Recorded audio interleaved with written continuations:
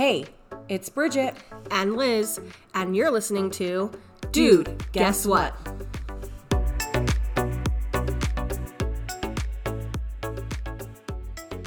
Hey. It's episode 12. Woo! And today we have on two very special guests, Janelle and Ryan Pegram. I was talking to them before we got on here, and so I don't like know, but Pegram actually, and that's the thing, is I should call you Ryan. Oh, your name's Ryan too?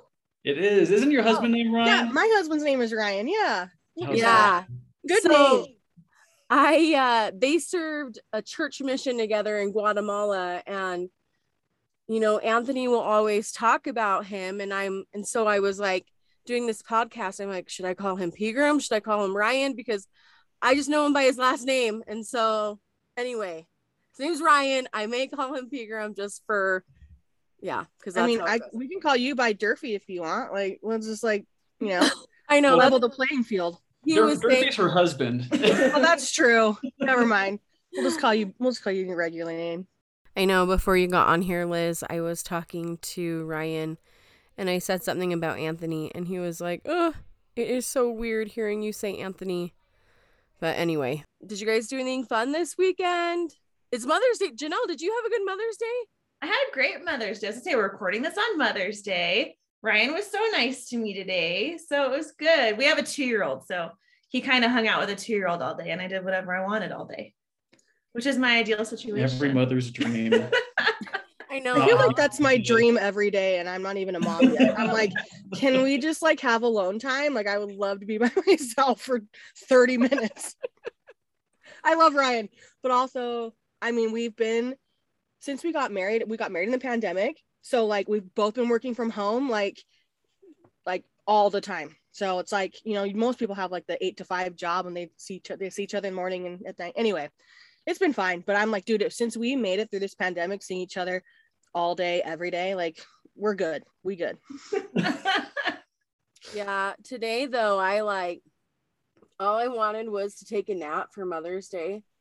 And Anthony was like, sure, yeah, I'll watch the kids. And I woke up 2 hours later. That has never happened.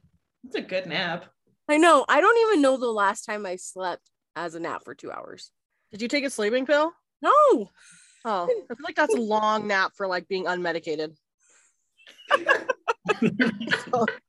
However, Anthony I don't know, do you cook, Ryan, or at all? I do cook. I'm the one that cooks here. Okay. Don't tell people her secrets. Anthony doesn't cook at all. Anything. I don't even know if he knows how to make mac. Before we got married, I was like, how did you survive? And he's like, Totino's Pizza. That is it. Sponsored by sponsored by Totino's. He made a coconut shrimp curry, and I was like, is Anthony a chef now? Who is he? It was I know, she was blowing up me and Sarah's phones, OMG guys, I think I married a secret chef. I'm like, I don't know, this is the first time I've heard of it, and you guys been married 8 years, so I don't know if it's a fluke or what. Yeah, it was crazy. But another thing is, do you guys like crumble cookies? Yes, well, I do. Ryan's not a dessert person, which I don't understand. How is that possible? It's not that I don't like dessert. It's just I can't be tempted by it, When we go out to dinner, really into fitness, aren't you? I remember you did you guys lived in Texas at one point, and I feel like you owned a gym or something. Yeah, I had my own little boot camp, but it's not a health thing at all. Oh, it's okay. Just really I just can't be tempted. He will eat dessert, don't get me wrong, but we go out to dinner, I am eyeing what I'm gonna eat for dessert, and he goes for the dinner. Dinner to me is just But I feel like I'm an appetizer person too. I'm oh yeah, Bridget, you're just a nachos person. Literally, we could go anywhere and she'd be like, nachos. I'm like, that's all you're gonna eat is cheese and chips. What's wrong with that? Nachos are the best. That's my joint right there. I don't know. Dessert is awesome. But okay, Crumble though, real quick, Bridge. This week, did you guys look at the have you guys seen it post yet? They're like, so not dedicated. I was in the car ride home and I was like, I need to I was like stalking the page because I was like, I need to know if I'm gonna get Crumble this week or what. But Bridget has been like so unsatisfied with the lineup lately, and my Ryan was telling me, she's like, man, Bridget's only gonna be happy with the lineup when the Jack Jack Num Num comes back, because they've had like some good ones lately, I think. But Bridget's like shooting it down every single chance. Chocolate potato chip, like I think it sounds interesting. It's good. We had one with potato chips in it. It's actually pretty good. It was like the kitchen sink one. It's good because it's salty. Like it's salty and sweet. Yeah. Okay, have you guys know like it's like Rocky Mountain Chocolate Factory? They make like carameled apples. I remember they also serve like obviously chocolate there, and they have chocolate dipped potato chips. I've never tried it, but I'm like, I feel like it's best of both worlds in that one. So I don't know. Pecan pie. They have a cookie, pecan pie. I'm like, who likes pecan? Do you guys like pecan pie? I don't. Am I 800? I do like pecan pie. Oh, or like, I mean, this isn't on the menu, but like rhubarb pie. I just don't. I dig it. It's funny because my wife definitely has a sweet tooth between us two, but I can get down with some cheesecake and some apple dessert. But those are the two sweet things she just doesn't like. I like apple dessert. Stop. Don't lie. It's just not my like number one choice. Do you I have yet to meet a dessert I don't like besides cheesecake? I love cheesecake. But is it just like, do you not like pie at all? Because I am not. I like Boston cream pie, Oreo pie. I like apple pie. Oreo pie? Dude, that sounds bomb. I know, right? Yeah, I like pie. I just don't like cheesecake. Really. If we had to limit to one dessert. Yeah, you can inject that in the veins. I love it. That's one of their, did you already say that, Liz? That's one of their cookies. Which one? This week. Oh yeah, sea salt or what is it? Caramel. Salted caramel cheesecake. Yeah. There's also pina colada, which sounded interesting. Yeah. My problem is I wish that they would serve. So when we got married, we actually had Crumble like do the cookies, whatever. Oh, the tiny ones. Yeah. And I wish they would sell those at normal rate. Like I don't want a ginormous cookie of one flavor. Like I want to be able to try multiple. But I understand it's a business and they want to make money. So like we always cut ours. Yeah. Like a portion. Yeah, so do we. But I'm just like, I just want like a tiny one. I just want to eat one bite. I don't want to freaking have this huge cookie anyway. I wish. Moral of the story is Crumble, get it together. Let us order the small ones without ordering 50 at a time. I know that's the thing is I was looking online for that and they said you can only order 50 of those mini ones at a time. So many. Yeah. That's why Mrs. Fields just has to come back. All right. Okay. Well, today, so we have on, like I said, Ryan and Janelle, and today is a heavy and sensitive topic. So essentially, trigger warning for those. I mean, this episode is about the loss of a child. And so for anybody that has is sensitive towards that, please do so at your own pace. Or if you don't, that's okay too. Okay, so just tell us a little bit about your guys' like story. I know that you guys had your baby. Her name's Lyla, right? Okay. She was born in 2019, I want to say. Yeah. Yes. Okay. Tell us just a little bit about like your pregnancy, and I guess when you were pregnant, was there any cause for concern? Well, Lyla was born with something called Williams syndrome. It is a genetic defect on the 7th chromosome, and labor or pregnancy, it was kind of abnormal. No, it wasn't. Okay, kind of. The thing about Lyla, about being pregnant with Lyla is everything was like, like when I went in for my 20-week anatomy ultrasound, they were like, oh, you're supposed to have 3 vessels, or 3 whatever in their umbilical cord, 2 bring stuff in and 1 takes stuff out. In their what? In their vocal? They're in their umbilical cord. Oh, sorry. Like, I thought you said something no, else. sorry. In their, I should speak more clearly. No, you're fine. In their umbilical cord, they have three, are they vessels, arteries? They're vessels. So three vessels, two of them bring nutrients in and one brings them out. And so that was the first thing that I noticed, like, oh, she only has 1 and 1. And I was like, oh, well, is that bad? And they're like, no, like it's in like 10% of pregnancies, could be totally fine. I'm like, okay. And then her heart. We went in for an ultrasound and the tech looked at her heart and said that it didn't look completely symmetrical. And then the OB came in and recommended us to a specialist. So he went to a specialist and got a fetal echocardiogram over in Dallas. And so it was kind of stressful. We were worried about this, what's wrong with her baby? Is there something going on with her heart? And so we went in for this echocardiogram for about 45 minutes, and the cardiologist came in and she ended up saying, I don't know why y'all are even here. Your baby's heart is perfect. Go home.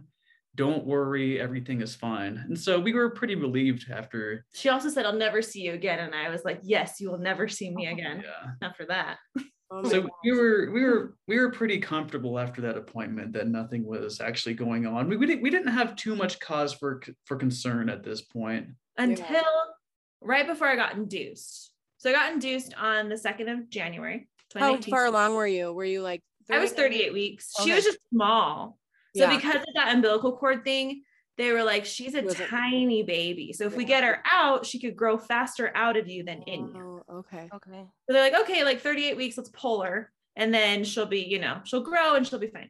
Yeah. And I remember like was it like a couple days before, a day before? We were like not. Yeah, to dig into the religious realm a little bit here. We are part of the LDS faith. So it's tradition to give your wife a blessing before she goes into labor. Yeah. And I remember after this blessing, both of us felt very uneasy with what was going on. We were just very unsure of our future. We didn't really have any divine indication that things were going to go completely right. Yeah. With our baby. And again, we didn't really have too much reason to actually worry, but we both had a sinking feeling of something is going on. Yeah. Something's not right. So that was on a Monday when that happened, and you were induced on Tuesday. Was it Tuesday or Wednesday? Yeah, because I had to go in early. Right. Okay. So, but up until like your blessing, like you were just like, okay, everything's fine. Like, I mean, I know you had the echocardiogram, but like, I think Ryan and I, something we've noticed in our marriage and what being parents, because we have our 2-year-old now, we have Graham, we always kind of have been on the same wavelength where like, if something isn't quite right, we both know it's not quite right, but I think we fear like putting that out into the universe. Yeah. Like, so we kind of have these moments where we look at each other and we're like, I don't know. Like, and so I don't know. I feel like we feel like that way all the time, but we try to talk ourselves out of it. Yeah. And my mom, my parents, like they were like, you're just first-time parents. You're just worrying. Like, it'll be totally fine. Because what else do people tell you? They're not going to tell you like, yeah, you're right. Yeah, you should be worrying. Terrible. So they're like, the ladies I work with who I love to talk to them all the time. And they're like, you're just worrying. It's going to be fine. When you have that baby in your arms, everything will be fine. And it was for like a minute, but anyway, that's getting ahead of ourselves. But so you go in, you get induced, and did you have her vaginally or C-section or? I delivered vaginally, so that part was normal. And then they put her on me. We have this beautiful photo of the 3 of us, and it's like the last moment before the last photo taken before disaster. You know? Just like complete and calm before the storm. Yeah, like I look at it and it almost makes me like not upset or sad. I don't know. I just look at it and I'm like, that is a moment of pure joy with 2 people who had no idea what was about to happen to them, because you remember all the men. I was like, I just given birth. He knows, he's in nursing school. He knows all the words. I don't know all the words, but shortly after they took her off me to do all the stuff they do, like, clean them up, check everything. You could probably tell it better what happened. Oh, they do the APGAR score and they do all these little tests. And since she was born a little early, it's standard operating procedure to do a blood sugar test on on the baby, and they did a blood sugar on her, and it came back to be like, Wasn't it like 4? it was 15 or 16. That was, like, low. It was extremely low. Yeah. And so that was kind of that was when the shoe dropped, I'm like, okay, here we go. I'm like sitting there on the table, just, getting sewn up. Okay, thanks for that. Sorry. No, that's childbirth is like something else. Like it's just. Well, I also remember. I know. I'm like, yay, I love hearing like these crazy stories. I mean, I do, but also like I've heard it from like my sisters. I'm like, I know what I'm getting myself in for. There's like no like, oh, I wonder what's gonna happen. Yeah.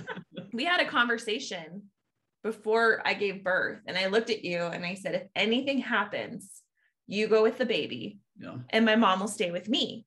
Not thinking anything. Like I was like, nothing's gonna happen. But like if it does, you need to, and that actually ended up being very important. Yeah. With her. But her blood sugar came back super low. The nurse is like, oh, don't worry, we'll just do it again. And so we did it again. Her blood sugar came back to be 15 this time. And so the nurse utters a phrase that was pretty common throughout Lila's life. It was, oh, don't worry, if she's going to have a problem, this is the problem I would want. You want like low blood sugar is it's a pretty fixable problem. Well, they gave her they gave her something. Yeah, they gave her something called Sweeties. It's just like a little sugar water. No, that's when they found her cleft palate, when they were trying to shove stuff down her throat when she was laying down. Oh, whatever. But they were trying to suction her out? She had a cleft palate. Okay. So suddenly we're dealing with a baby with a cleft palate, and we're like, oh my gosh. And we hear the same thing, like, oh, don't worry. If you're gonna have a baby with a problem, with a defect, you want a cleft palate. It's pretty fixable, which it is. It wasn't her face, it was just the very, very back. So she was beautiful.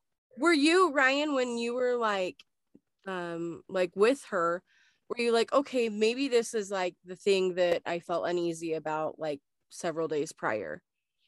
Or were you still like, I don't know, like I was still kind of like, I don't know, like there's something going on here, just because she also looked a little peculiar when she came out. She had these huge lips that stretched all the way across her face almost. So I was like, do newborn babies actually look like that? They went down. Yeah. You're like, excuse me. It got better, but she did. She had like Botox baby lips. Yeah, but I did have the sinking feeling of, oh, there's something else going on here. There's something happening. Yeah. But then they brought her back finally. We did get her. We were in like the recovery room with her together. And they were like, okay, we'll just keep checking her blood sugar. We know she has a cleft palate, so we'll feed her more upright. So she'll be okay. And then our night nurse is the one who figured everything out. Yeah, our night nurse, I think she wanted to order an echocardiogram. Because keep in mind, the pediatrician came and checked her, and they're like, oh, she's great, everything's fine. But she kept failing her blood sugar test throughout the night. So they like ordered her to the NICU, and then the night nurse, I cannot remember her name. God bless her. Whoever she is, I need to find her. But is she a NICU nurse? No, she was just my recovery nurse. And she's like, this baby needs an echo. Like, you need to order an echo on this baby. Yeah. No real reason to, except for experience, I guess. She just knew. Yeah. And so they do the echo in the NICU. It's like the middle of the night. Like, I've barely slept in 2 days. I think you were asleep. I was asleep. Because I called them to find you. I got woken up to a phone call saying, hey, you need to go see your daughter. She's in the NICU. They do the echo, and they found out that she had an interrupted aortic arch. So what that means is her aorta, which is the enormous blood vessel that connects your heart to the lower part of your body. Yeah. Her aorta wasn't connected to her heart. Oh wow! Is that what Williams' disease is? Or is that just Williams has a lot of things, but heart issues is a very strong characteristic of Williams syndrome. Really? Having heart problems. Liz actually has heart issues too. Yeah, I was born with a heart problem too. I had pulmonary stenosis, and then like developed a long QT.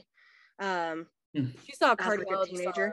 Life, so. And I also had we had an echocardiogram, a fetal echo like a couple weeks ago for our baby because of my heart history.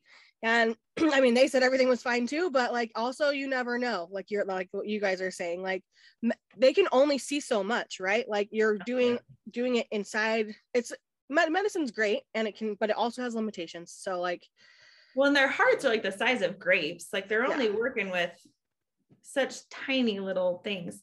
So what was happening was, so she didn't have, her aorta wasn't connected, and the part of her heart. So when you're in the womb, do you know what it's called? That part that's open? So it's actually another genetic defect called patent ductus arteriosus. And after you're born, this little part of your heart that connects your heart to your lower body, it's supposed to close. But for Lyla, they needed that to stay open. And so her lower body could get blood flow to it. Okay. So they gave her some. So essentially this performed the function of her aorta while we waited to have that repaired. Right. So why did the nurse want to order an echo? Like, did she hear something, or? I don't know if she heard it. Her feet were blue. Like, I guess babies, when they come out, like it's not uncommon for them to have like purpley blue feet. Yeah. Like, it's not the weirdest thing, but like now after like having Graham, I'm like, I don't ever remember his feet being blue, but like Lila's were like blue. Like they weren't getting the oxygenation they needed. So I don't know. She probably just like was inspired. Yeah. Honestly, like I don't know, because she could have died then.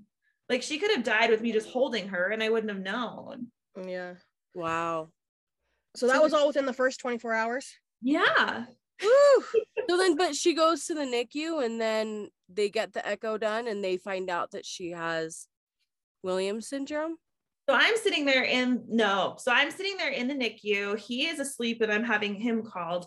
They're telling me that, like, given the fact that she has a heart issue and a cleft palate, and her feet were kind of cattywampus. They weren't quite straight. They're like, this is essential. You're seeing things in a central line that are defects. So it could be a sign of a genetic condition. So they're pulling her blood to do that. They're telling me like about trisomy 13 and 18, like these scary, like death sentence things. They're like, don't Google it. Don't come like, but of course, like, as soon as you leave the room, I will be Googling it. So don't tell me that. You guys get genetic testing done when you were pregnant with her? Not with her, no. Okay. Since then, yes, but not with her. You know, I feel like when you guys, I feel like maybe Anthony had told me that. And so he was like, I remember because with Austin, our first one, we didn't get it done. Anthony has a sister that's Down syndrome, and then he has a cousin that's Down syndrome, and like a great aunt that had Down syndrome. So we didn't know if it was like in the family or not. And so in our minds, when we had Austin, we're like, oh, we don't need a genetic, like, we'll love the baby no matter what. You know, you're just like so naive about that kind of stuff. But then I feel like he had told me about your guys' story. And I remember that was like one of the things too, why we got JD like genetically tested to like, I don't know, be more prepared in case something happened, or I don't know. But would that have come up in the genetic testing if you had gotten it done? No, usually with Graham, when we did it, they were looking for trisomies. So like 13, 18, 21, and then they can figure out the sex of your baby. Yeah. That way too. So, I mean, you can do an amnio, but I wasn't going to do an amnio with Graham because I was like, well, like, don't they pull fluid out of your tummy with a needle? Yeah, like it can lead to a miscarriage. Like it's yeah. Because I mean, like you said, Bridget, like it's not. You do want to be equipped with information, but at the same time, it's not really going to change anything for us, you know, like we want to love the baby no matter what. I'm going to ask a question because I don't know. This is the first time I've ever heard your guys' story. So this is all new to me. And Bridget was like telling me, she's like, yeah, the baby had Williams syndrome. And I didn't Google it because I was like, I don't want to come with any like preconceived whatever, you know, of what it is. But can you tell us what that is, or what like your understanding of Williams is it Williams disease or Williams syndrome? Williams syndrome. It's Williams syndrome. So we didn't find out about it until she was like 35 days old. Like it took that long to get those results back. Okay. Yeah, so it took a while, or 30-ish. It was around the 30s. You guys just thought it was like cleft palate, heart problem. No, we were waiting. Like every day I would be like, so did you get it yet? So did you get it yet? Was she in the NICU that whole time? We were in the NICU for 35 days. Oh my goodness. Wow. And she had already had her first surgery. Yeah, that was by this point. Surgery was day 5. So Williams syndrome, it's, first of all, we're not like the leading experts on Williams syndrome just because we weren't in that community for that long. But Williams syndrome, it's primarily, when you think of someone with Williams syndrome, you think of someone who they have like elf-like features. The kids are adorable.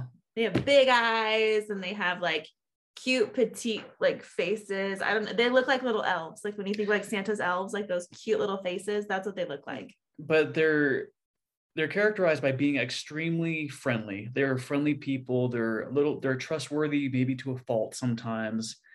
They're extremely extroverted. They love music. But unfortunately, along with that comes heart defects. And there can be some cognitive issues too that go along with it. Yeah, learning disabilities. But there's a lot of, this isn't a disease that like kills people. Mm-hmm. It doesn't have a high mortality rate. Okay. It's mostly survivable. Yeah, yes. We've met lots of people with it. There's actually a guy who lives in our town right now. He's like 45 and he like was like the grand marshal of some parade or something long ago. It was cute. He has it. But it was interesting because when they told us about it, they handed me a stack of papers that was like, you can't see. It was probably like an inch tall. Yeah. And they were like, I can't tell you what her life will look like, but here's all the things that could happen. Oh my gosh. Because there's just such a variety of like things. Yeah. Well, and it's pretty rare, right? It's rare, but it's not terribly uncommon. I want to say one in every. It was like 100,000. It's either 10 or 100,000. I think it's 100. I don't think it's 10. But I don't know. This is, like we said, we're not the best, most knowledgeable about this. We just know our experience with it. Yeah. Well, another thing about Williams syndrome also that it was interesting to us, it was a sporadic genetic condition. So it wasn't inherited. It wasn't something that like, in theory, we don't need to worry about that moving forward with our other children because it was just something that happened. Back to the story. You're in the NICU. No, but at that point, like we find out that her aorta isn't attached to her heart. They call an ambulance. We got to get transferred to another hospital. I go with the baby, like my wife said, and my wife is still there at the other hospital needing to get discharged. I'm demanding to be discharged. Yeah. And you guys what she was sent to like a pediatric hospital. Mm-hmm. Yeah. Well, they gave us a choice. It was funny. They're like, do you want to go to Dallas where we went for our fetal echo?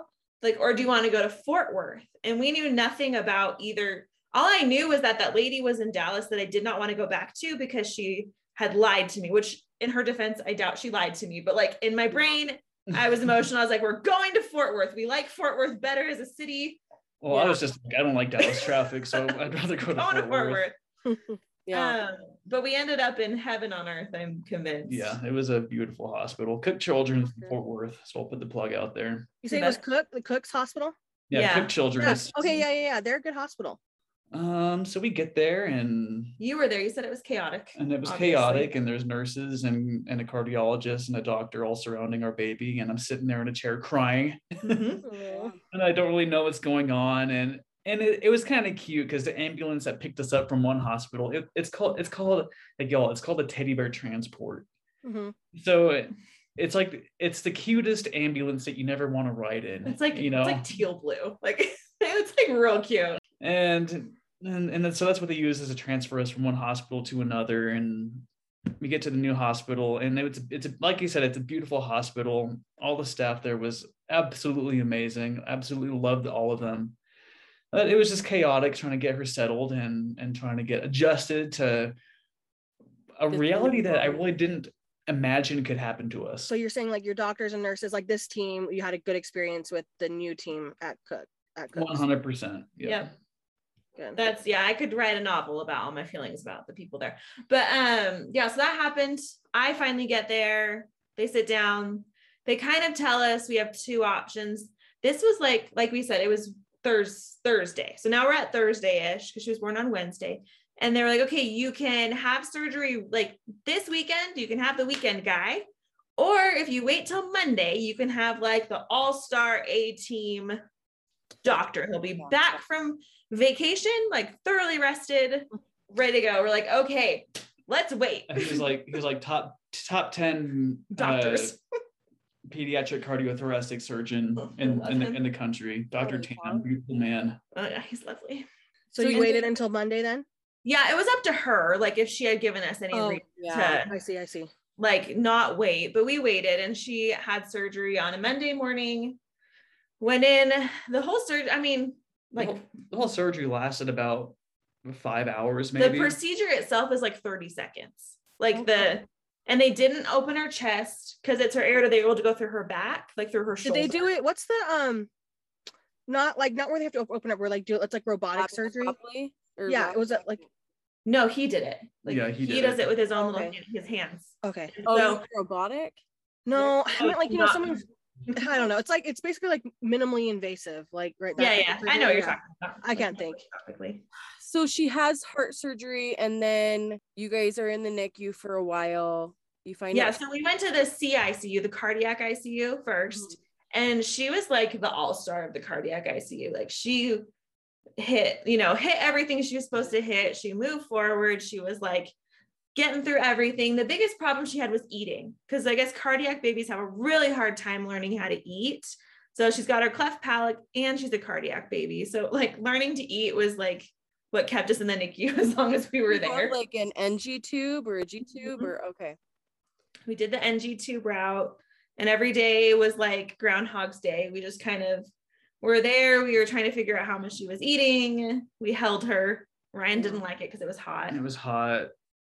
Yeah. We kind of got grumpy at each other a lot because it's stressful. So we were only it's stressful. You guys have like, it's your first kid and you're going through this like huge thing. Like, I can't even imagine. So we were in the cardiac ICU for a week, and then we got transferred back to the NICU. So we got kicked out because they're like, she's doing great, go learn how to eat, and then you can go home. And she like everything's fine, and then you guys find out she has Williams syndrome. And you guys took her home after. Yeah, because Williams didn't give us any pause, in the sense of it gave us stuff to look for, and it gave us stuff like, okay, now you need to go to, we were like scheduled for an eye doctor and an ear, like, all these things to kind of keep an eye on her, but there was no reason why we couldn't go home, except for we did have to learn how to put in an NG tube. Both of us did. Yeah. And then we could go home. And we did it. Holy cow. I'm like, our little boy JD was in there for 2 weeks, and he had an NG tube and an OG tube, but we didn't ever have to learn how to do that stuff. But I feel like the NICU is like a special place. So you guys were able to take her home, right? Did you guys know that she would have to have a second surgery? No, not at that point. So we had frequent checkups with a cardiologist, and one of the checkups, they noticed that her the blood vessels surrounding her heart were beginning to narrow, and that's another characteristic of Williams syndrome, is that blood vessels begin to narrow. And so, this is post the first surgery. This is post first surgery. We're happy living our life at home. So she lived for 84 days. So 35 of those were in the NICU, and then the other ones were at home. So we find out that her blood vessels are starting to narrow, and obviously you don't want them to narrow up to a certain point, because that's going to cause obvious death. So we find out that she needs to go back in for another heart surgery to widen up those blood vessels. Okay. And this one was going to be like through the chest, 10 to 12 hours, like kind of what you associate with heart surgery, where they crack them open, do all the from the chest wall. And what how many days old was she at this time point? Like this, when you found out she had the second one? 82. 82. Okay. So yeah, we went into about 82 days old. Yeah. Okay, so then she goes and has her heart surgery. And is that when she passes away then, in her heart surgery? Yes. Yeah. Okay. So essentially a surgery that was supposed to be 10 to 12 hours was about 26. It was 22. 22. So it was very long. We broke the record for the longest surgery at the hospital. Yeah. Wow. Do they have to switch out surgeons, or is it the same? Oh, wow. Bless that man. He was there the whole time, and his team. They like brought him food and stuff. Like that's how they do it. So they like originally they call you. So like somebody's in charge of calling you every like hour to two. Every hour. And be like, hey, like she's doing great. Like we're doing this right now. And like, it was an interesting start, because from the beginning, it was a little nerve-wracking, obviously, but like they couldn't get her lines in. That took longer than it should, because you have to put on all these lines before you start. Mhm. So that was taking a lot longer. And then they finally got in there. And then when they were in there, they realized it was a lot worse than they had anticipated it was. Correct? Mhm. Okay. Correct me if I'm wrong on any of this. So they're doing a lot more work than they thought they were going to be doing. And that obviously took a lot more time. And then there was a point, this was in like at like midnight or something, so it's all kind of blurry, but there was a point when they called me and I could just hear like the utter panic, but they're trying to be like, so Calm. she's not doing as great, but we're doing what we can. I mean, you know the phrase, I know you know it. Was she was in surgery at this point when they called? In surgery, and there was the nice nurse, the nice OR nurse who was like a bubbly and in charge of talking to patients' parents. She was the one that was calling us. And I remember the last phone call that we get from her. She's like, "I'm sorry, I don't really have any good news to report. Things are not going well, and I'm sorry. I'll call you and give you an update." And that was kind of it. So essentially what happened, what caused her death, was they were trying to put her onto an ECMO machine. So an ECMO machine is like a bypass, like a heart-lung machine that can leave the OR because they were trying to get her off the bypass machine and she wouldn't go off, essentially, right? Layman's terms. She wouldn't go off. So they're trying to put her on ECMO. So an ECMO is like where they cycle the blood back in and out, right? So it essentially does everything that a bypass machine does, but you can take it out of the OR with you. Okay. Like patients come out on ECMO and they can be on ECMO for like even a few days while they try to push them off of it again. So it kind of just gives your body time to rest because your body's been through like trauma at this point. Your whole body has been through so much trauma trying to be like healed. And so they're trying to put her on this ECMO machine. And I don't know if it was because of the clotting. It was the clotting agent that they put through the machine to help the blood clot when it goes into the body. So that is in there, and the machine got clogged. So like, not what you want for a machine that's supposed to be keeping your baby alive. And so they had to manually pump her heart for 10 minutes while they built a new machine. Oh my gosh. So did that like attribute to her death, like the clogging of the machine? We believe they won't. It's undetermined if that was the thing that killed her, but they can. Could you sue them for that? I mean, like, I don't know. We never would, because I know, like, in my heart of heart, that every person in that room did everything they could for my baby. Yeah. And that there are some things that are beyond people's control. Yeah. Right. I am like genuinely curious if you would know. You sign a million waivers before surgery. Right. And like there might be a case, but I would never think of it ever. So, and it was interesting because one of our doctors from the cardiac ICU, his name's Dr. Chimelli. He wasn't on her case at the time, but he remembered us from before because he was on her case previously. And he was like, he came in and found us and kind of like geared us up for what was happening. Like, he's like a straight shooter. And he I think he kind of told us that it wasn't going, like it was going downhill super fast. Yeah. Like no one wanted to tell us. Did you appreciate that? Like, you're glad that he was up front, or I think it depends who you ask. It depends. Because at the time it's hard to kind of paint a picture. Yeah. We were up all night and, I'm watching Janelle pace that surgical waiting room in tears, kind of yelling at God save my baby, God save my baby. And we're hungry and we're dirty and we stink and we're tired and we're crying and our entire lives are being destroyed. So it's all I wanted from the doctor was good news. But also there's a side of me that was like, okay, well, at least like I was not doing great, but at least, like looking back, I'm like, at least I had some warning before I like was thrown into like the reality of what was happening. I don't know. I don't think anything would have gotten through to me really at that point, because I was convinced that I would have a miracle and it would be okay. So that happened. They built the new one. They put her on it, even though we know that she was brain dead at that point, because that's ultimately how they determined she was dead. But we don't know that yet. We don't know that at that point. So she goes back. We get to go see her. And she looks to paint another picture for you, you don't really think about what your kid looks like after heart surgery, but when they open up your chest, your body has swollen so much from the trauma it's just gone through that they can't close your chest back up. So when they bring babies out of heart surgery, their chest is still open. Oh, and when we see her, they covered it at first. Yeah, they cover it. They cover it with a little mesh, but you can still see her heart beating. You can still see her lungs inflating. You can see all the little tubes coming out of her heart. That's keeping her alive at this point. And our 9-pound baby was like a 25-pound baby, like because she was so swollen. Really. It was a pretty shocking sight, and she just didn't look like her. So then they gave us the room to sleep at the hospital, which you never want to be the person who gets the room to sleep at the hospital, because that means you're super special at that point. Yeah. And they did a EKG, isn't that what it's called? Yeah. To check her brain. Oh. Yeah.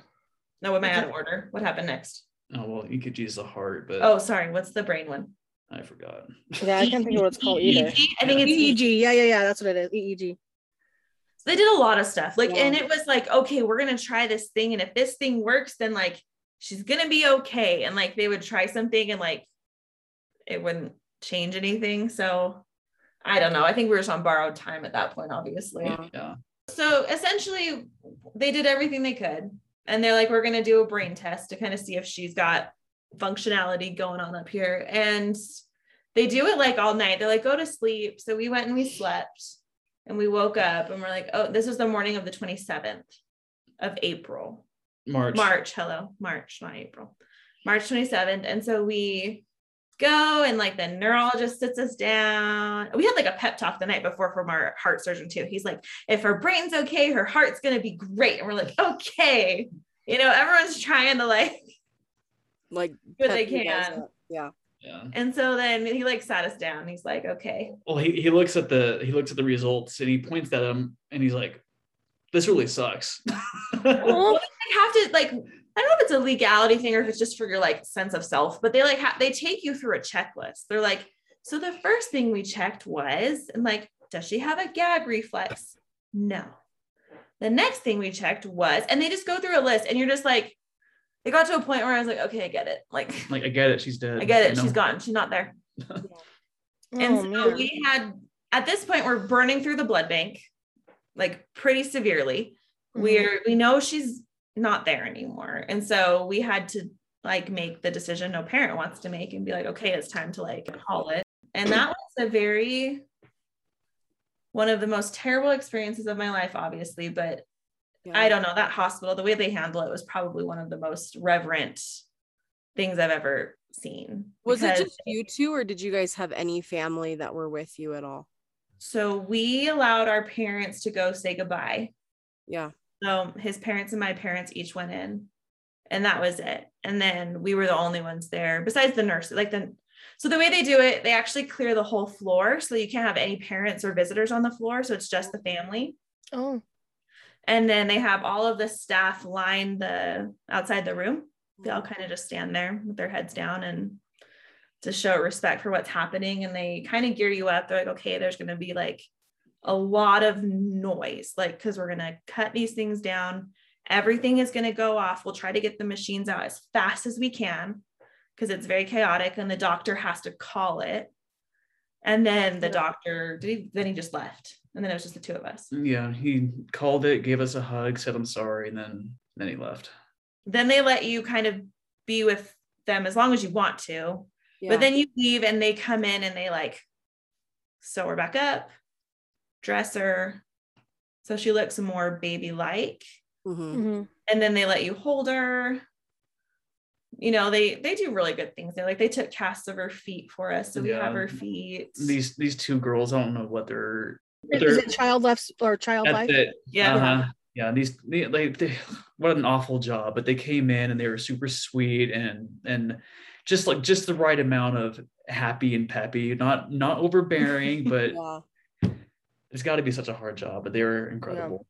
So this may be like a really dumb question, but or ignorant. So sorry. When they took Lyla off of the machines, is she able, like, Was she able to live a little bit longer after they took her off, or did she immediately pass away? It was immediate. We had a moment with the doctor. What was his name? I like Duncan. Dr. Duncan, another wonderful man. And tell that one. I like that one. We're kind of coming to terms with her death and trying to make sense of it. And I remember looking at Lyla. She's still on the machines at this point. I look at her and I say to Dr. Duncan, like, man, I just don't know. I guess I just don't know if she's actually in there right now. I don't know if she's there. And he looks at me and he says, well, if you ask me, I think she's already been healed. Oh. And that was like, oh, dude, I'm gonna cry. Oh, pregnancy hormones. It was, and what that doctor said to me, it carried me through the next 3 years, up until right now. Because the day she died was obviously very difficult. Yeah. But the days after were probably more difficult, and the weeks after and the months after were more difficult. Kind of when all the hoopla died down and everyone's hugged you and everyone's given you their gifts and everyone's kind of tired of hearing you talk about how your baby died. And everyone's moved forward, but you're still kind of there at that hospital. Yeah. And every day you wake up and there's a moment where you don't remember that your kid died. Yeah. And there's a moment where everything is okay. And then you remember again. And then it's like they died all over again and you relive it. Oh. Well, and that was actually the weirdest part, was we got to hold her. And like Ryan and I were very emotional people. So I don't want this to sound like we're unemotional, but we like kind of were like, we held her and we were done. Like we were like, okay, well, this isn't her. Yeah. And so I was like, okay, so do we just leave? Like, I honestly had no clue what we were supposed to do. I was like, so she stays here and we just like drive home? Yeah. And they're like, yeah. And so I got our empty car seat, and that was terrible. And it was the most, like, what do you say on the drive home to each other, you know? Mm-hmm. And we went to our house that's covered in all of her crap. Oh. And we literally just started taking everything and shoving it into her room. And then we closed the door because I just couldn't. Yeah. It's like bottles, it's binkies, it's blankets, it's laundry. Wow. You guys, like, I mean, you don't ever know like fully what somebody goes through. And so you guys are living in Texas at this time. Mm-hmm. Is she buried in Texas? She's buried in California. Okay. We don't have any family buried in Texas, so we didn't want her to be buried all alone. Where are you guys from? Are you from California or Utah or? So Ryan is from Texas. Oh, okay. And I am from California. But essentially my grandpa and my mother's mother, my maternal grandma parents are buried in a cemetery in California. And then my mom's stepmother so she wanted to be like buried like in the same row as my grandpa. So she's still alive, but she had a double plot in the same cemetery. Okay. So she was like, I don't need the other half of my double plot. Like, do you guys want to bury Lyla here? Yeah. And so it was, it was a gift. Like, here you can, because like people don't think about it. Like, well, maybe they do. Like if you've buried a parent or a grandparent, about like, it's a very expensive thing to do. People will give you a lot of deals when you're burying your child. They'll, give you things half off or for like nothing. Mm-hmm. But like, so that was like a nice gift that we didn't have to worry about that because she just had a place to go. Mm-hmm. Yeah. So we flew her there, and then we bought the plot next to her.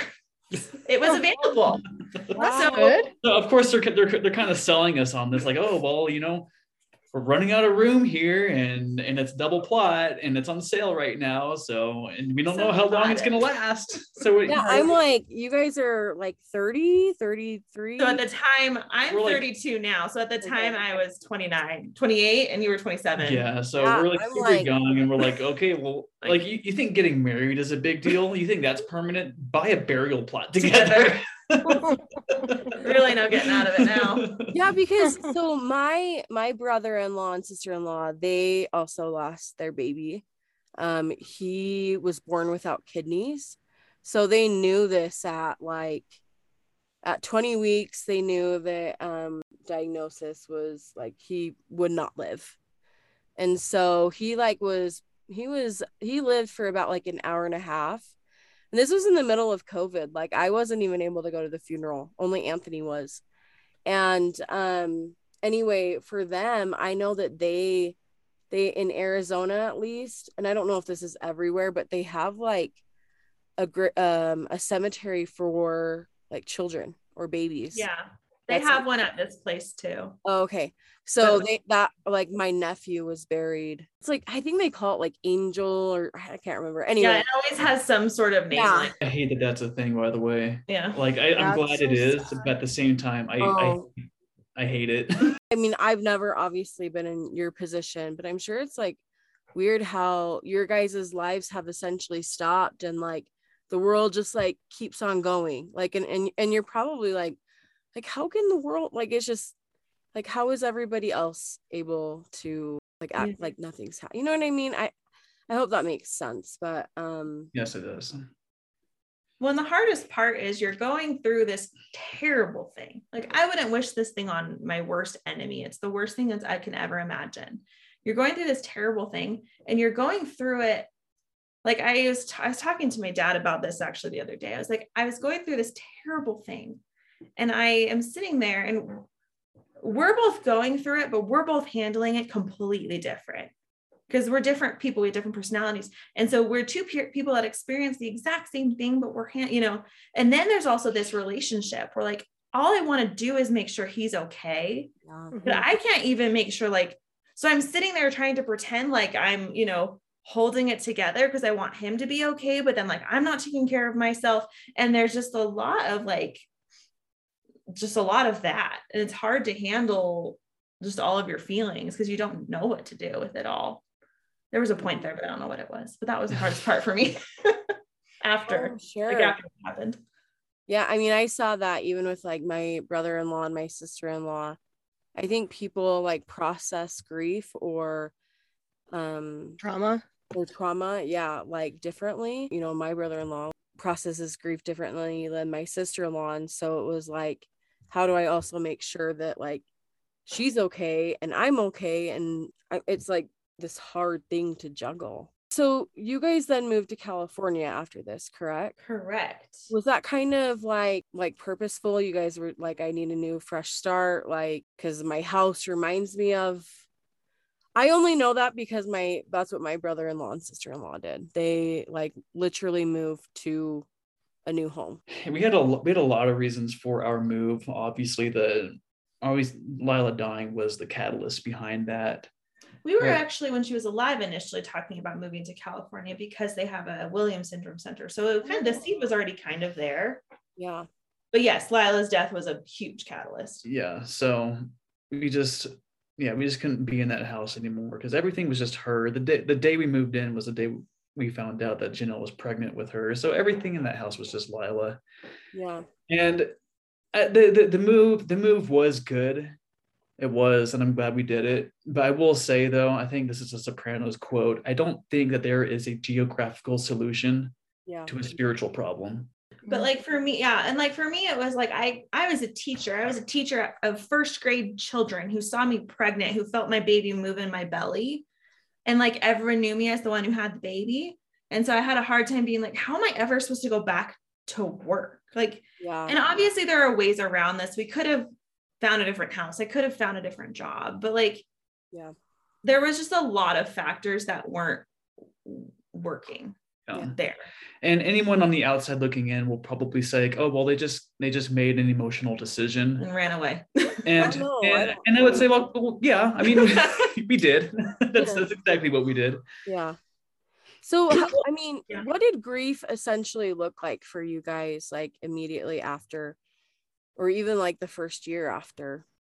I mean, I've just always heard, and this is, please forgive me, like if this is totally not accurate, that like the second year is harder than the first, essentially, in terms of like the first year you're kind of like numb or processing the grief differently, and then like second year you're like, yeah, like this is a reality, like it's, I don't know. So I've never been in this situation, Do you want to go? Yeah, I'll go. And Go this first. is kind of the topic I really wanted to get to, because grief, yeah, He's ready. chomping at the bit here. Grief is such a complicated thing, but I can only give it from my perspective. And I'm not saying that that is the correct way to process it. I'm not saying that however I feel is the right way to feel. Because, Well, and we feel very differently. yeah, Janelle, like we have both handled this very differently. And to anyone in a similar situation to ours, I would say that the two pieces of advice I give them is let your partner grieve in whatever way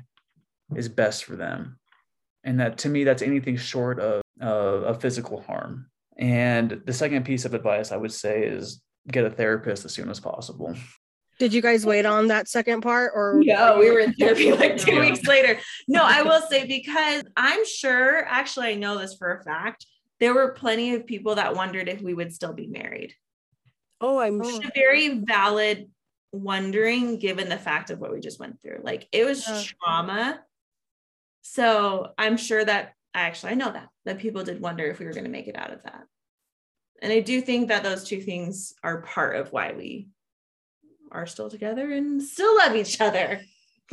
I feel like the therapy part is probably, I mean, obviously, like processing it the way you want to, but I feel like therapy, the reason why I even asked, like, did you guys do it immediately, is because I feel like a lot of people are like, I can deal with this myself. Like, I especially if you're like religious, like you can be like, I can do this with the help of, Heavenly Father or God or whoever it is that you believe in.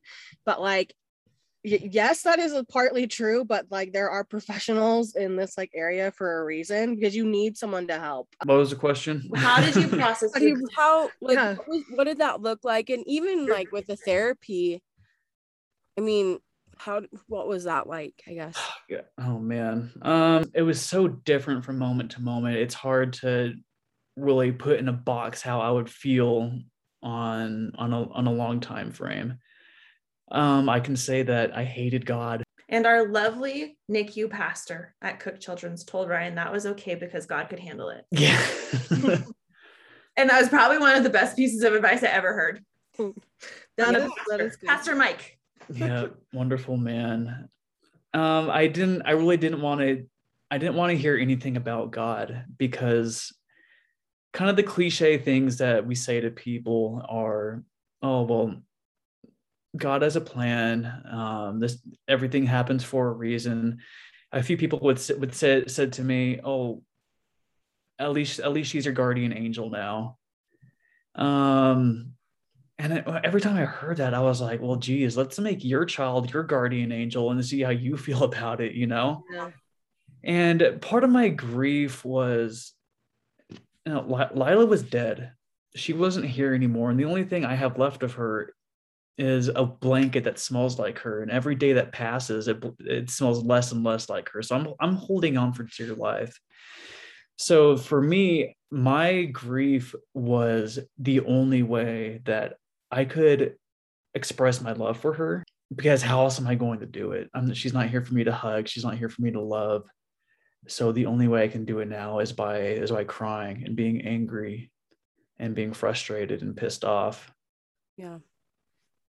Was there like so I'm just thinking this, like, as you're saying, is like, would you have felt maybe like guilty if you didn't feel those emotions? Because maybe like, if I'm not feeling that, then that means I'm not like honoring her, or does that make sense? I don't know. Mm-hmm. Yes, and you're 100% right, and that's something I still struggle with. Things have gotten better, but at the same time, sometimes I feel like I have to carry that torch of I need to be the one that is beating myself up over this. Well, because it's been 3 years now when we're recording this, for context. And people start to forget. And I feel like Ryan's like took up the torch of like, I will never forget. Right. And to me, I'm not saying this is healthy, I'm just trying to be self-aware here. But to me, that looks like being sad all the time. To me, that looks like beating myself up. Depression, shame. Yeah. Well, did you guys ever too, like, I mean, like along those lines, like feel guilty, like if you had like a happy day? Yeah, and it's kind of, Lyla died on March 27th, and Mother's Day passes, and it's a hard Mother's Day. And then Father's Day comes, and on Father's Day, we find out that Janelle is pregnant with Graham. I literally took a test the night before when I missed my period, and it was negative. And I was like, one more just in case. What? Yeah. So we immediately get pregnant again, and other people may feel differently, but this is how I feel. This is just my perspective. I didn't like people telling me like, oh, this will make you feel, having another baby will make you feel better. Like, whoa, hold on there. Like, having another baby isn't going to make me grieve Lyla any less. Yeah. Yeah. And it doesn't replace her. Right. Yeah. And so. And he knew it was a boy. Yeah. He knew from the minute I was pregnant, he's like, it's going to be a boy. In a lot of ways, I'm grateful it was. Yeah, because I feel like Lyla died young, and that's another thing with us. I feel like we don't. I know this isn't right, but it's these thoughts that come across my mind sometimes. Lots of people have experienced child loss, and since Lyla died, we've met people who have lost their 9-year-old daughter to brain cancer, and that's an awful thing. And sometimes I feel like that I'm not allowed to grieve my child because she only lived for 3 months. And whereas this family had 9 years with their daughter, and they watched her die slowly. Yeah. And maybe that's a worse situation, but I don't like to compare trauma because they're all different. Right. It's different. And if you win the worst trauma contest, then you actually kind of lose, Yeah. So it's a big thing I've learned since is empathy. Every trauma is valid. Yeah. No matter what it is, whether it's your 3-month-old daughter, whether it's your 9-month-old daughter, whether it's a miscarriage, whatever it may be, it's all trauma. But that's something I have a hard time with because people will do that to me. Oh, well, I know exactly what you're going through because I miscarried at 26 weeks. I lost, I had a miscarriage. I had a stillbirth. I'm like, I get really like worked up about it because I'm like, no, like, I don't know what it's like to miscarry like that far along. Yeah. I cannot empathize. I don't know what that is. Yeah. I don't know what it's like to give birth to a baby who doesn't cry. Yeah. And so that always grinded my gears a little bit because I'd be like, it's not like, and there's no like, why are we comparing? Like, why is it like it's not a contest of grief, so like what you said. So that's a phrase we always avoid is I know what you're going through because I don't. Yeah. And I'm not going to say to the person who lost their 9-year-old girl, I know what you're going through because I don't know what it's like to lose a 9-year-old daughter. I don't know what it's like to watch them die of cancer. I don't know what it's like to watch your wife miscarry. Mm-hmm. And so for any listeners out there, try to avoid that phrase because it's probably unhelpful. I guess, and that kind of like leads to another question, like how do we mourn with those who mourn? I was just thinking because like we needed different things. Yeah. Because we were so different.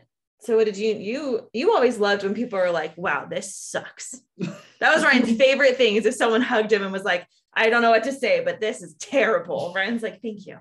And that's what he needs. It like validates too. Yeah. Like, yeah, this does suck. And I'm glad you're not trying to like, make me.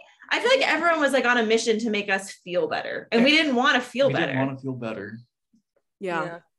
So sorry, I'm also thinking like, so you said both of you kind of like grieve differently, but like when you received support from like outside people, like your family, your friends or whoever, did you also need different things from that? I mean, it sounds like Ryan saying like you wanted people to be like, yeah, this is the worst, but like, did you, Janelle, need like, I don't know, what did you need from outside people? So for me, Lyla dying, my grief looked a lot different than Ryan. And I don't know if I know it's just because we're different people. Like for me, a lot of it was like, I don't know if I was like in a rush to not move on, but just move forward. Like I felt sad. I feel like I did the 5 stages of grief, like not quickly, but a little quicker than you did them. And I feel like I was just kind of like, full disclosure, I sat on the bathroom floor when she was like 12 hours old, pleading with God to have anything with my baby. I would take any amount of time. As long as she wasn't about to die. Yeah. Like right. So when we hit 84 days and she died, part of me felt, I don't know if it was guilt or gratitude, maybe a little bit of both. Because I was like, well, at least I got 84 days. I don't think I was supposed to have 84 days. Yeah. Mm-hmm. So like I kind of carried that with me. And then Mother's Day hit and I was a mom without a baby. And that was super hard for me. So I was very anxious to get pregnant because I had a hole in my heart where a baby should be. Mm-hmm. Not to discredit Lyla, not to discredit what Ryan just told you about, like, you know, having another child, but like I needed one. Like I needed a baby because I was tired. And like Mother's Day, everyone's like, oh, but you're still a mom. And I'm like, yeah, but like like, my arms are empty.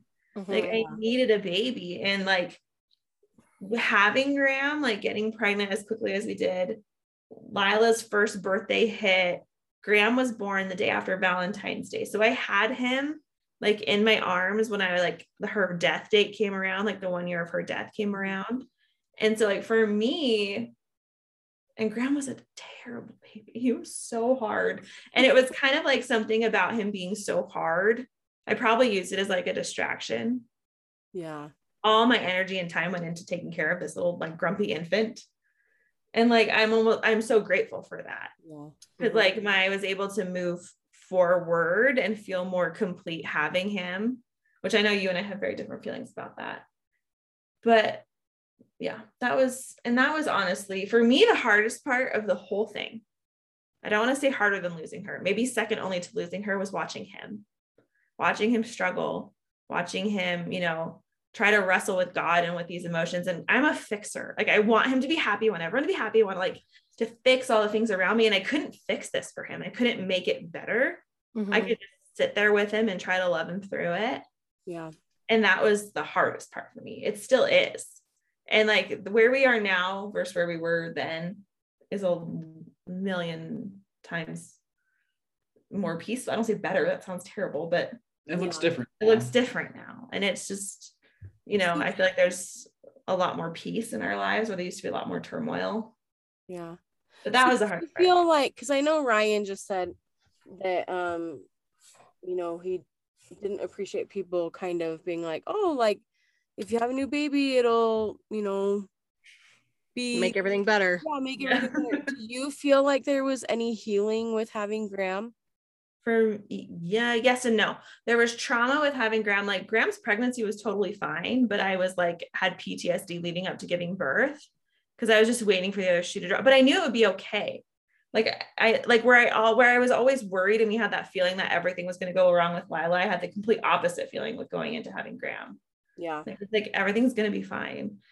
And so, and then when I had him, and this still continues to this day, I feel guilt when I'm not happy with being a mom because I lost the chance of being a mom to her. So it's like, how dare I be frustrated that my infant won't sleep and that I'm up all day, every day because she's dead. Yeah. At least he's here. So like, there's a lot of that like guilt associated with it still. So like he helped and he didn't hurt ever, but he helped, but it also was kind of two sides. It's like a two-edged sword type of thing.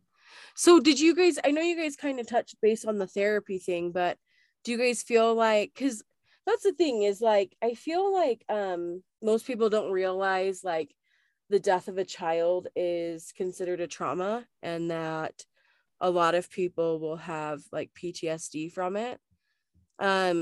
I guess like, what did that look like for you guys? And did the therapy help? I will fully acknowledge that I have trauma like from this because I see it come out in little things. Like I was at work one day and we have like a Spotify playlist that just kind of plays at work. And like her song came on the Spotify playlist. And I was just like, you know, just like smack you in the face and make me want to fall over and cry. Like, are you kidding me? And like, it was no one's fault. It just came up. And I'm like, I like look at my coworker. I'm like, can you change the song? And she's like, oh yeah, sure. And then she's like, are you okay? I was like, no. What song is it? If you don't mind me asking. It's the song Rainbow by Casey Musgraves. If you've ever heard that song. I'll have to listen. I'll listen to it. It's really good. Ryan found it when she was alive. Yeah, I was like, oh, this song reminds me of Lyla, and then Lyla died. I was like, oh man, the song kind of fits even a little bit better now, and I hate it for that. So it's like, yeah, and it's like and this is actually an interesting one this year. was it the very beginning of March that I started like going dark and I didn't realize it? Yeah. Like this month, this beginning of March this year. So this will be year 3. I was like blue. And I like never knew why. I was like, why am I so down all the time? Like, I was like, I don't get it. Like, I'm fine. Like, everything's fine. And it took me probably like 2 weeks where I was just like not happy. And I couldn't figure it. Like, we were fine. Graham's fine. Like, there's no reason why I wasn't happy. And then I was driving. So for part of my work right now, I drive a lot to different appointments. And I was in the car driving and I like had a full blown like breakdown, like tears like streaming down my face because I realized I was missing her. But like, because it was nearing anniversary, like anniversary dates are always big. So it's like nearing anniversaries and like, I was just missing her. I was missing her, like missing my baby. And I didn't realize that I was missing her. And then once I realized it, and like, I am not the type, like, I don't cry too often about her being gone because I don't dwell too often about her being gone. Like, I kind of take it out when I want to, and then I just put it back. Like, I compartmentalize a little bit. So I like take it out, I feel it. And then I'm like, okay, let's just like put that back on the shelf. And it's like the shelf just kind of fell on me. And I was suddenly like forced to deal with this. And like, it's hard because these anniversaries come around. Like this last one, it's been 3 years. And it was super interesting to me, like who actually reached out to me. I don't know how you felt about this, but like who actually remembered and reached out to me about it. Because there's people who reached out to me that I was like, oh, like you actually like remembered, cared like about it. Yeah. And then there's people that I would have considered really close to me that like didn't reach out to me or like reached out to me at like the very end of the day. Like they like saw that I put something on Facebook and they're like, oh, crap. And they're like, oh, love you so much. Hope everything's okay. Like, you know, and just like, it was just really interesting that was like the concept. Like I have a best friend who she recently had a baby and she like her first baby and she like dressed her all in Lila's colors were like red and purple. So like she sends me a photo of her baby all like dressed in red and she's like wearing a red shirt and she's like thinking of you today. And I'm like, oh, that's like so sweet. Like I just wouldn't expect anyone to do that. So it was just really sweet of her to do that. So that kind of goes along with your question you asked, Bridget, how can we mourn with those that mourn? This is such a hard topic because people ask me sometimes, what do we say to people who are in a similar situation? And I don't know how to answer that. I can just give my perspective. Don't tell them that everything happens for a reason. Don't tell them that, God has a plan, because, if this did happen for a reason and if this truly was God's plan, then why am I such a victim? Mm-hmm. Does it mean that God hates me? Some of the people that said the best things to me, they just came to me and they, like Janelle said, they just came to me and they just said, I'm sorry, this sucks. I don't know the answers. All I can say is that I'm sorry. And they would just sit there and they would just cry with me. Yeah. And they would just be there with me. And they weren't afraid to go into that dark place with me. And ask questions. Everyone's so scared to like, it's like when you were like, oh, I hope this doesn't offend you. We kind of like, we're like that. Like, we're the kind of people who are like, just ask us. Like, because we probably, like most people, if they've lost a child, they want to talk about their child. They just don't want to make you uncomfortable by bringing up their dead child. Yeah. Yeah. We have this societal thing like, oh, like people will look at us in church and be like, oh, you guys how many kids do you have? And I'm like, okay, do I make you feel uncomfortable or do I just give you the answer that you want? And then you're going to go on your way and be happy. We have one. Isn't he so cute? Mm-hmm. Yeah. Or, oh, we have two. One of them, she passed away and then him. Yeah. So I think that one for me, like, at least for me, is I'm always so sensitive because, like I said, I can only compare this to what my brother-in-law is. It is nothing. I mean, like you said, like everybody's grief and everybody's like, everybody that has experienced a child loss is very different. But I know for my like brother and sister-in-law, like we did not talk about it. Like they did not want to talk about it. They like, and so it was kind of just like this, like, elephant in the room. Does that make sense? Like, Yeah, like they drew that as their boundary. This is yeah, and it was just like, okay, like even still to this day, it's like, it's still like an elephant in the room. So it's like, and even my husband, you know, whereas it's his brother, he's like, I like don't know what to say because they don't want to talk about it. So that's the thing is like, for us, like, I'm just like, you know, obviously everybody's different. Everybody, how they are dealing with that even still like is different from how other people would. So I guess like, how do you gauge that? Just, yeah, that's what I was gonna ask too. Like, do you ask, or like should we be like, what are you comfortable with talking about? Like, do you like at the beginning? I don't know. Like, how do you even navigate that? When we were going through all the Lyla stuff, like that really long story that I told you about, my dad came out. So this is in Texas. So my dad flew out. Like, I'm calling him on the phone, like crying, like, you need to get here right now. And his thing when he landed, he was like, I'm here to support you. And he would always say, how does he phrase it? I never can remember. What do you need? What do you need? Like, he would just look at us and be like, what do you need? And then he'd like sit there and stare at you until you like gave him something to do. And it was like silly stuff. Like, I was like, can you go spray our house for bugs? And he's like, yep. And off he went. Like, what do you need? Like, oh, can you? And it was like easy stuff. Like, can you go buy us dinner? And it was hard stuff, like things I won't say because we're not going to go there. But like, like that phrase is very like, what I hate is when people are like, okay, let us know if you need anything. Oh, no one's not helpful. Like, no one's gonna let you know. Like, so it was different. It wasn't let us know. It was like, what do you need right now? Like, and I am not taking no for an answer. Yeah, like, do you need food? Do you need, you know, like, and that was like, I don't know, that was like golden at the time. For what you were talking about with how you ask people, did you just ask them? How would you want someone to ask you?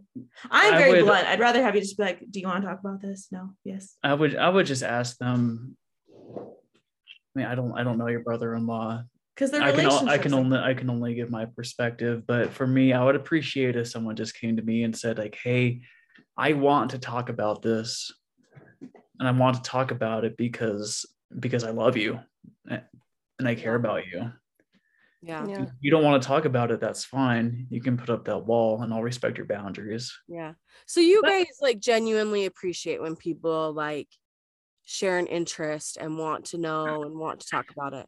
I remember actually we went to Hawaii, like a month after she died. Yeah. And like people from like friends from my childhood that I literally had not seen in like years.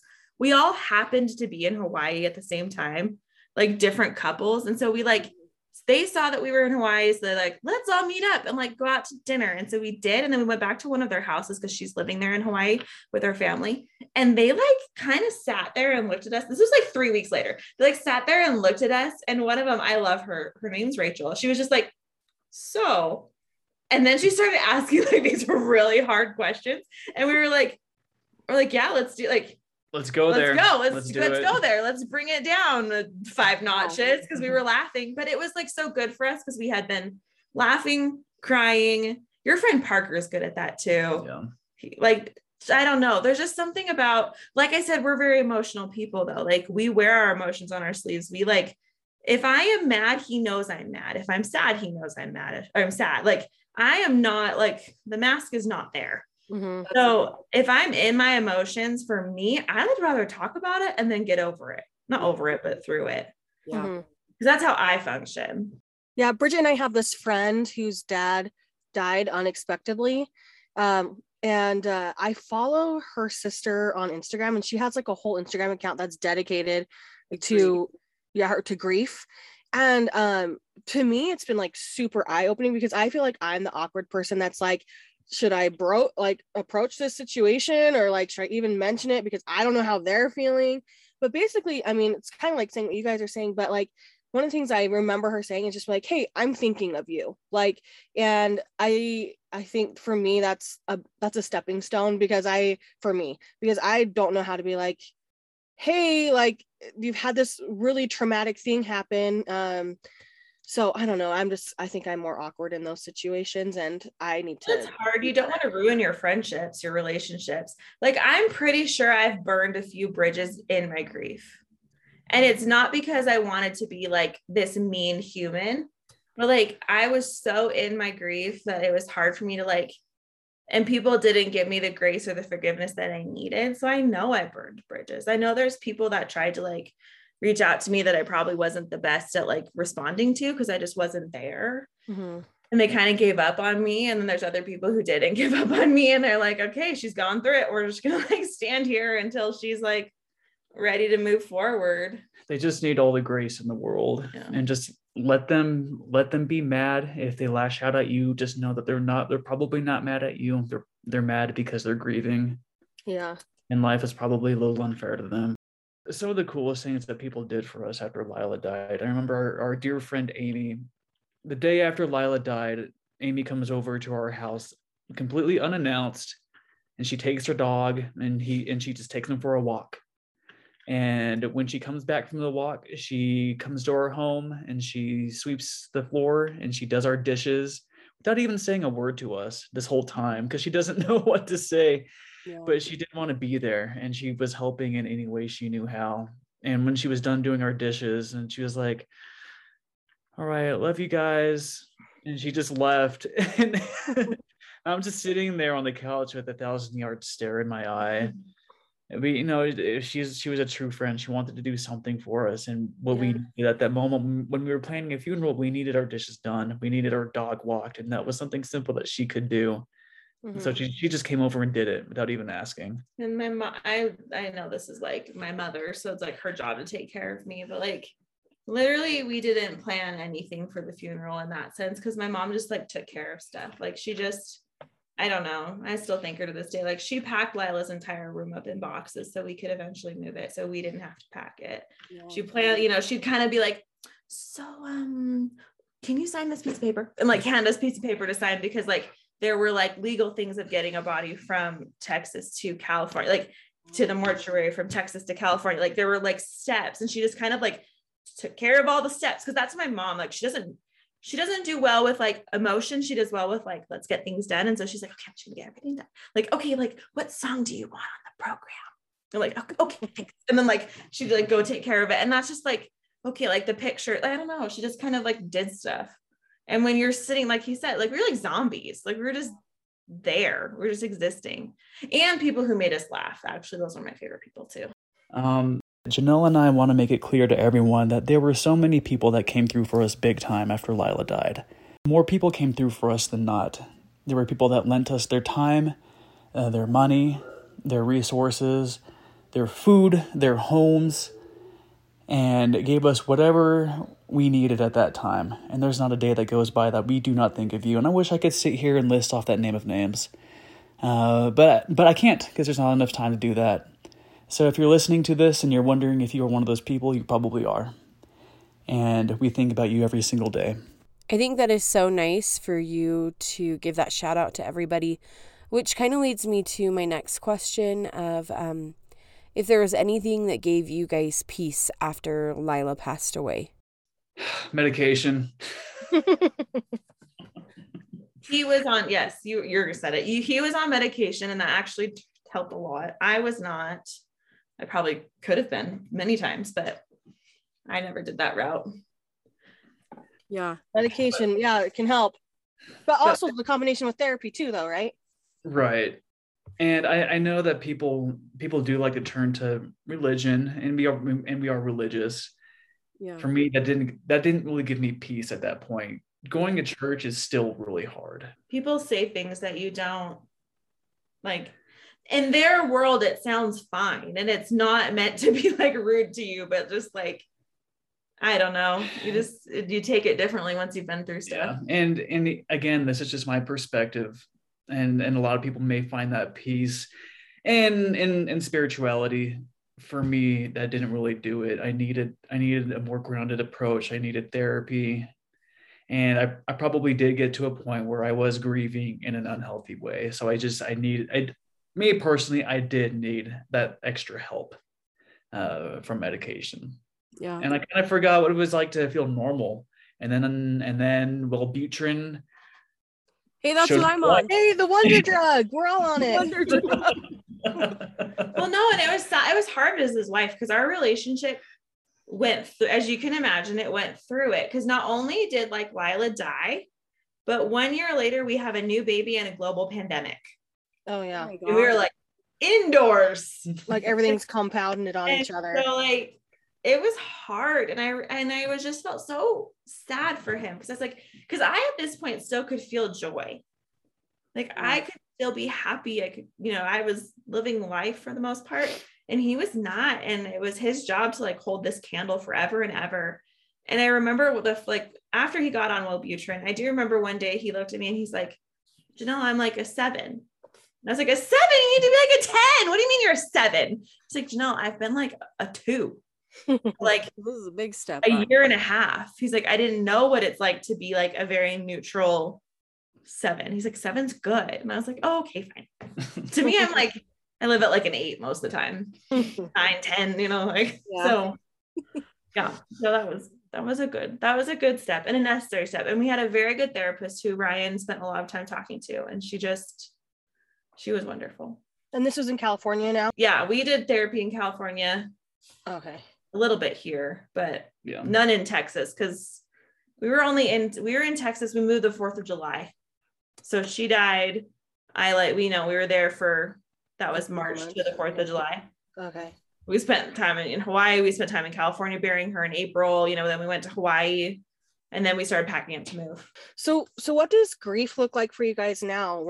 You guys are 3 years post Lila's death and still going through it, or you're able to deal with those emotions better? Like, what does that look like?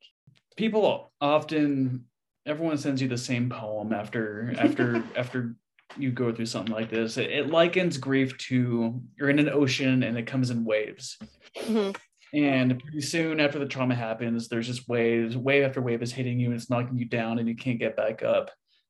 And right now I feel like I'm still sitting in that ocean of grief, but it's much more of a calm. It's a calmer ocean. And every now and again, like 3 days ago, I broke down in the shower because I was wishing that Lyla was here to help me plan Mother's Day. And I think about how much she would have loved Mother's Day, and I imagine the cards that she would have made and then the breakfast she would have made. I missed out on those experiences, and I broke down in the shower, and I got out of the shower, and it was okay again. And that happens less and less often now. But like I said, I still sit in that ocean. Yeah. Mm-hmm. Always there. I'm just not getting knocked down by so many waves all the time. Mm-hmm. For me, grief is, I don't know. For me, it's like around anniversaries, like days that mean something. Like we love Christmas. We love gifts. We love everything Christmas. But the hard part is that Christmas is like this looming countdown to like when we're about to start all of our Lyla days. Mm-hmm. So it's like every Christmas ends, and then I sit there in this like pit in my stomach because her birthday is January 2nd. Then we're okay. We got through that day, so then we're okay for a while, and then we get to the anniversary of her death. And so like that for me, that time of year is really hard. Yeah. Most of the time, I'm usually pretty good, and that's not to be like I'm so great. I just like I don't know. I think I've processed it a little bit differently. It'll hit me like at times. Like there's things I actively avoid because I know that it'll trigger that in me and I don't want to deal with it. So I just kind of put it on the shelf to not deal with it.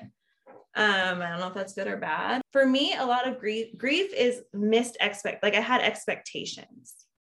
Like we expected to have like a 3-year-old little girl running around. Like, I see. Okay. It's that lack of like that expectation of like what life should be like. Life should look like this. And it doesn't look like that. Mm-hmm. And that is where my grief plays in. Yeah. Like I'm supposed to have 2 children. I'm not supposed to just have one. I do have 2. You know what I'm saying though? Like me. Like I'm supposed to have 2 babies. Like I'm supposed to have, like my body has carried 2 babies. I have the marks and the pooch to show that, but like I have 1 baby. So like here with us that we get to hold and kiss and snuggle. And so for me, that's a big one, is that lack of, like, and I said that to my friend one time when she was telling me she had a miscarriage and she was talking to me about it. And I was like, well, I get that. Cause that's like, you expected to have a baby at the end of this. If you didn't expect your babies, like I get that grief about what should have been, what would have been if life had been different. Yeah. So do you guys still go to therapy today, or less frequently, or? Full disclosure, I've been to therapy like twice. Okay. Like Well, total. I was curious. Just because that's how I process. I've done better. You carried therapy a lot longer than I have. Yeah, but I haven't gone in a couple months. Yeah. Ryan like checks in. Yeah. That's good. At this point. It used to be a weekly thing. And then it like scaled back, and then it scaled back a little bit. And What is like what is therapy like, the death of a child? Like, do they just allow you to just talk, and it's that I'm sure every therapist is different. Yeah. The funny thing about therapy is that their therapists don't give you advice. They just kind of listen. They sit there and they listen, and they validate. This is just my experience, that they validate everything you say, and they might try to shift your perspective a little bit. I feel like the thing therapists are really good at that was helpful to me was asking the right questions. That's true. Because and he's had 2 different therapists. Love them both.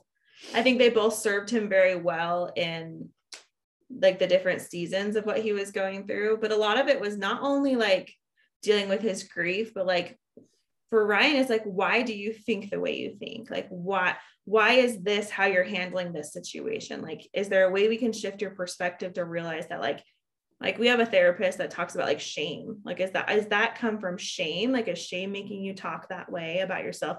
Very Brene Brown, if you like Brene Brown, like, there's a difference between guilt and shame. So it's just kind of been interesting to like learn more about ourselves. And that's the other thing. That's kind of like, is it just also therapeutic to kind of just like talk about those things that you may not want to like come to terms with or bring up? And with a therapist, it's like this unbiased opinion, and obviously they have like the schooling or whatever behind it, but I didn't know if that was also just like played into part with that. They're just able to talk freely. For you, that was good, I think. Yeah, and you touched on the shame a bit. I feel like the way I grieved was tied into a lot of shame that I felt about myself and how I looked at my own life. So I think I probably needed therapy, even if Lyla had never happened. Yeah. but Lyla kind of magnified a lot of issues that I already had with how I view the world around me and myself. And I will say, I think when it comes to something like this, we touched on this earlier, but like you want to be able to tell your spouse everything. Like, your spouse is supposed to be like he's my best friend. Like, my life is better because he's in it. But like, there were things he could not tell me because he was so worried about how I'd react, or like, with very valid points. I am very emotional, but there are things you can't just look at your wife and say when your wife is also going through it. Like, you can't say them, because if you say them, that adds to her what she's carrying. And so it was nice for him to have a place he could go and say things to somebody, because I clearly wasn't helping at that point. So he was able to talk freely about, even the dark stuff that he was feeling at that time. So I think it's just good for anybody. Do you feel like those dark times are getting, like, there's a lighter aspect of them now? Like, it's not as dark? 100%. And I feel like that's only shifted recently. In the past few months. I would say, especially for you. I would say, I don't know what it is. Yeah, I mean, like, is it time? Is it just that you've gone to therapy and you're taking medicine, or like, what has made it be better, I guess? I think it's how I used to view the world very black and white. And Janelle and I have very distinct views on how we view Lila's death. Janelle views everything happens for a reason. I don't subscribe to that personally. Yeah. So, so my line of thought was, well, if everything happens for a reason, then God killed Lyla. And if God killed Lyla, then God must hate me. And that would be my train of thought. Yeah. And going to a therapist, especially one with kind of with the same religious background, not that that's necessary, but it helps the therapist kind of understand where you're coming from. Yeah. It did kind of shift my mindset, like, okay, like maybe God doesn't hate me. Well, and you shift my mindset about like, I was like a firm believer in everything happens for a reason, like down to my very utter core that like, if something bad happened to me, it was because I did something wrong. So like I earned whatever bad thing happened to me. And so I don't know, I've shifted too over the years, just being around you, because I don't always think that, but I agree with you. I'm sure that helped. Like, I'm assuming it was like LDS Family Services or No, just LDS people we happen to know that are okay. trained therapists. Because at least for me, like my faith is like a lot of how I think or how I process things, or is like a very big aspect to my life, but also to my husband's life as well. And so being able to probably talk to somebody that also shares that and them having a similar viewpoint. Well, it's nice to have to give them a history lesson. Yeah, like right. like a theological lesson in why you feel what you feel. Yeah. Well, this is the celestial kingdom, and you're explaining to somebody, you're like, okay, here's the first discussion. Kind of, and it's nice not have to do that. So when you go in with like family issues and children, it's just kind of, it's easier because you're all coming from the same, you all have the same toolbox that you're working with. Do you feel like having that, somebody that shared that religious background as you, like made it easier where maybe you didn't go even darker than how you felt? I don't know, you were pretty dark. I got pretty dark. You got pretty dark for a long time. Well, and I will say that, like, not to like touch on our marriage again, but that did play a huge role in our marriage, because you're sitting there with two people who are trying to like live life. Like you still have to like go to work and pay your bills and like function. And then I was pregnant and we had a baby, and I'm like trying to be happy about this baby. And like my husband's not exactly like the happiest cloud in the sky at that point. That's not a reference, but anyway, I'm just making stuff up. It's late. So it's just, it's kind of hard. It's kind of hard to carry it. And, I think Graham, he does not replace Lyla in any way, shape, or form, but he's almost been like a distraction from a lot of feelings too. Because like I said, he's there, he needs you. Like we were looking at him today and he's got this new thing. That's not new, but he'll sit there on the ground and he'll look at us and he'll like hold his bubble wand up to us and just stare at us holding bubble. Like, how can you not just be like, oh my gosh, okay, I love you so much. And like go, these little innocent eyes. And to him, he doesn't know any of it. He doesn't know any of this, that. Like to him, I fully believe, and this goes into my like feeling like, I don't know, cup half full. I stood on Lila's gravestone 2 days before I found out I was pregnant and was like, send me your favorite friend. Like send whoever it is, boy or girl, I want them. Yeah. And like, I fully believe that's why that's why Graham is this little person that came to us. And like other people may think that's stupid or dumb, but like, it brings me so much peace being like, okay, you're her favorite person and you're our favorite person. And we're all just a little favorite family. Like, it makes me happy. He's 2? A little over 2. He turned 2 in February. Okay. I'm like, have you guys like told him about her or like what you guys can or understand? I'm trying to think of like Austin's 4.5 and JD, since he was born at 34 weeks, he's like a little bit slower. I say that nicely, but like, no, you're good. Graham, I don't know, like I'm trying to think of like 2 years old, what they can understand or not. How old is JD now? He is, oh gosh, he was born in March as well, so he's 14 months. Okay, so he's younger than Graham. So Graham, well, first of all, we like have pictures of Lyla. Like Lyla is like a very much a part of our household. Yeah. So like there are pictures of her upstairs, downstairs. Like she's there. She's kind of like in the background of our lives. Do you want to talk about Graham or no? Yeah, well, Graham's got a developmental delay, and we're kind of in the process of getting him diagnosed, which was another thing that caused a lot of issues because we're like, seriously, with autism again. Oh yeah, like we couldn't just like be healthy. We had to like have delays, not talking. So Graham doesn't talk. He's just starting to walk. So we don't talk to him about Lyla because like because he doesn't understand. He wouldn't understand what we're saying. I'll like walk by her and be like, look, there's your sister, you know, like that kind of stuff. But he doesn't know what I'm talking about. He barely knows. He's picking up a lot more nowadays, but he's still learning a lot. But to answer your question, maybe for the future, Lyla is never something that we wouldn't talk about. Yeah.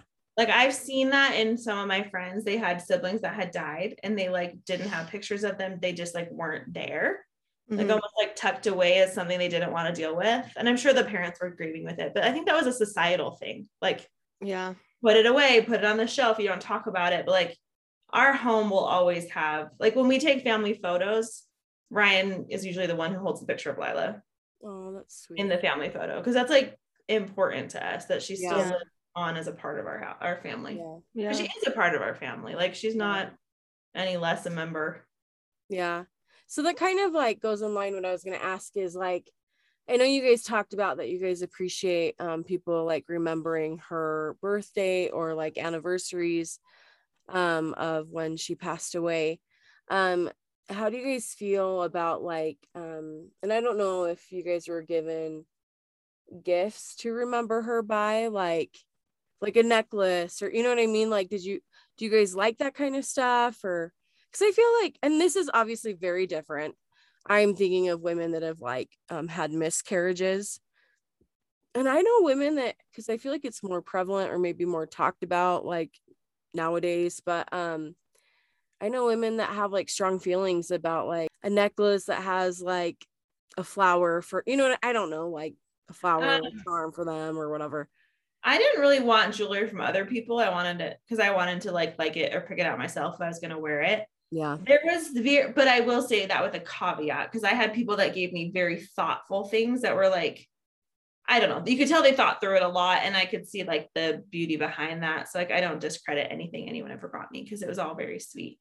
But most of the jewelry that I wore full time for a really long time is stuff that I picked out myself because it was like, I curated it. I will say this is going to make us sound like terrible people, but there were some gifts that we got that we were just like, and we would just like toss them because they just were not what we wanted or needed, or it was just stuff. I'm like, I want to know, but I'm like, I'm sure if you talked about it, I would like give away that person. I know, I'm like, it was a wooden thing. What? It was an object. Any little mementos we would have just gotten ourselves. There was just like knick-knacky things. Like I don't need another knick-knack. If I want something, I'll just get it. And myself. and I'll say this just to kind of smooth it out a little bit. I know I sound terrible. Janelle's dad, he's after Lyla died, he said, just remember that people are going to say and do a lot of things, but just remember that no matter how bad or annoying it may seem, all anyone is ever doing or saying is that they're sorry. Yeah. They just want to help in any way. And I do appreciate that aspect, that people would want to give us gifts and they want to shower us with love and items and mementos and things like that. Now I sound terrible. We just didn't really like. No, you don't. I loved everything. You asked a very specific question. There were some things that we didn't. Right, but no, I just like it was just, you know, if it was just like little doodads, we didn't keep every little doodad. We have a huge box of stuff, like Lila's stuff, whatever that means. Like I have all of her clothes and stuff, obviously, but like all those memento type things that we did keep. Like we got one thing and her name, they got her name inscribed on it and her name was misspelled. Yeah. And it was just like, garbage. Okay, this is like a side question, but did you guys choose her name because of Friday Night Lights? Have you guys seen that movie?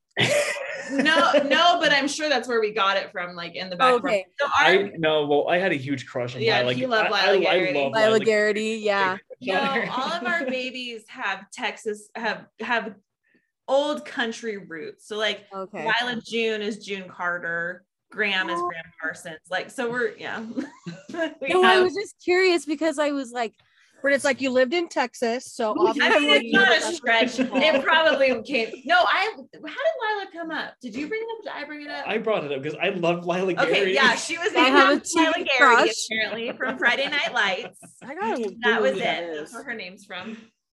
Anthony has a crush on her too, and I'm like, okay, like We Well, love that show though. Lyla, and we liked the name June. Her name's Lyla June, and so we're like, we like the name Lyla, we like the name June, and then we're like, let's throw them together. Is that her middle? Is June her middle name, or is it truly? Technically, it's her middle name, but we always just You always I called her called Lyla June most of the time. Okay. How can we help somebody like that's going through a situation like this? I feel like sometimes we like look for people to suddenly like be happy because we said or did or showed up, but I think for me, it's not that you showed up. It's like, this is gonna sound bad, but it's kind of like, who's still here? Yeah. Like, who still shows up for me, and who still like has an active, like, vested interest in us. And like, those are the people that I'm like, you're my, like, those are true friends. Like the people who just never gave up on me, even when I was difficult or I was hard to reach. Or Bridget, like, let's say we're best friends, and let's say Lyla died yesterday. Here's what I would love from you. I would love if you made sure that we had meals. I would love if you made sure that all the chores in our house are taken care of. Not saying that you have to do them. Yeah. I would love if you checked in on me frequently. And like Janelle said, not just the weeks after, but the months and years after. Yeah. I would love if you were open to asking me the hard questions. Yeah. And not just saying it just to kind of make yourself feel better, but like actually be willing to go down in that deep dark place with me. Yeah. And man, I would want to know that I'm never annoying you. Yeah. Because the grief is always there, but it's a lonely place to be, and sometimes I do need to be alone. And I'd hope you would have the wherewithal to, and we'd have an honest relationship for me to say like, hey, I need to be alone right now. Thank you for checking in on me. And sometimes I would need you to talk to me and just be there. Yeah. And whatever be there means for me, that meant going to the batting cages, that meant going to get chips and queso, that meant whatever. Yeah. But just, and not being the person like, oh, well, I don't want to, Ryan's kind of a downer, I don't want to be with him. Because you're right. I've been a downer for like 3 years now, and I'm kind of tired of being a downer at this point. But I would hope that I would have friends that would give me enough grace just to maybe either let me be a downer or just be there with me. And I don't know if that answers your question. I can't tell you the silver bullet. I can't tell you the right thing to say to someone, because like we said before, everyone's perspective is different and everyone's situations are so unique. We could tell you a lot of wrong things to say, but we won't get into it. This has been so good. I'm like, I don't know. I'm like just taking it all. I'm pregnant. So I'm like, man, this is like, it's like, I mean, fresh, or like, I'm like, what, I'm trying to like prepare myself. Like if anything goes wrong, what to do, how to react, like how to help people that go in these situations, like or how to speak to people. Like I said, I can be awkward sometimes. So like, this has been helpful for me. But to like wrap it up and like to end it on a high note, what do you guys do to honor Lyla? Like, do you guys have like any family traditions, or like, what are you doing to keep her present? I don't know. We celebrate her birthday every year, obviously, but what do we do in the day to day? I don't know. It's interesting you ask that, because I feel like we spent the last 3 years learning how to like not let her rule day to day. You know what I mean? Like maybe it's still too fresh. I don't know. No, it's not that. I think I try to be like, I don't know. Like if I see a rainbows are her thing, that song we talked about. Like, I'm like, oh, hi, baby girl. Like I almost take it as like a hello. Mm-hmm. And they don't happen very often. I'm surprised how little I see a rainbow actually. But I remember one day I was like, it was when we had just moved here, and I was like switching careers, and I was like, do I want to do this forever? Like, do I want to switch? Do I want to like stop teaching and do this other thing? And I was sitting there, and there was just like this huge rainbow across the sky. And my boss, who's like probably the happiest person I've ever met in my life, she's like, oh, look at that beautiful rainbow. And I was like, oh, look. I was like, Lila's saying hi. And then she's like, what? And then I got to like, talk to her about like everything. And I don't know. I like to talk. In my job, I talk to a lot of people, and she gets brought up more times than she doesn't get brought up. Surprisingly, when people start talking about their lives, it gets very open and honest. And I'm a very open and honest person. And I just kind of like that I can talk about her in general conversation. And I try never to like exclude her. Like when people ask us if we have, how many kids do you have? Or like, I like to honor her by not discrediting her because she was here. She's our daughter. We have 2 kids. Yeah. You may see us walking around with one, but we have to. What about you? No, I think you summed it up nicely. I don't know. Like to me, she's my strength. She's the thunder I call down from heaven. You know, Lyla lived, and so I should too. Oh, that's so good, you guys. I'm like I said earlier, I'm just like gonna like I'm just an emotional person right now. But I'm kind of like you guys. I'm emotional, like, you know, whatever. But like this pregnancy is like really bringing it to like the next level. So we were in church today, and like the primary like got up and sang, and I was like, "Uh-oh, Ryan, like I'm gonna start crying. Like I need to get out of here." You have an excuse. So, we really, really appreciate you guys sharing your story and giving. Hope this wasn't triggering for you guys, like to go rehash everything. We're good. Sorry, we're so long-winded. No, you're fine. You've got a story to tell, and I think it's worth sharing. Yeah, I mean, at least for me, I feel like I need to do better at like remembering people's like anniversary dates, or like, because sometimes, at least for me, I'm like, oh, I don't want to like make that pain worse, or like, you know, I try to be sensitive to like people's feelings or something that traumatic that they've been through. And so, and maybe it's also just like our experience with things like that. But like, I'm just like, man, I feel like I found like a new, like I need to do better.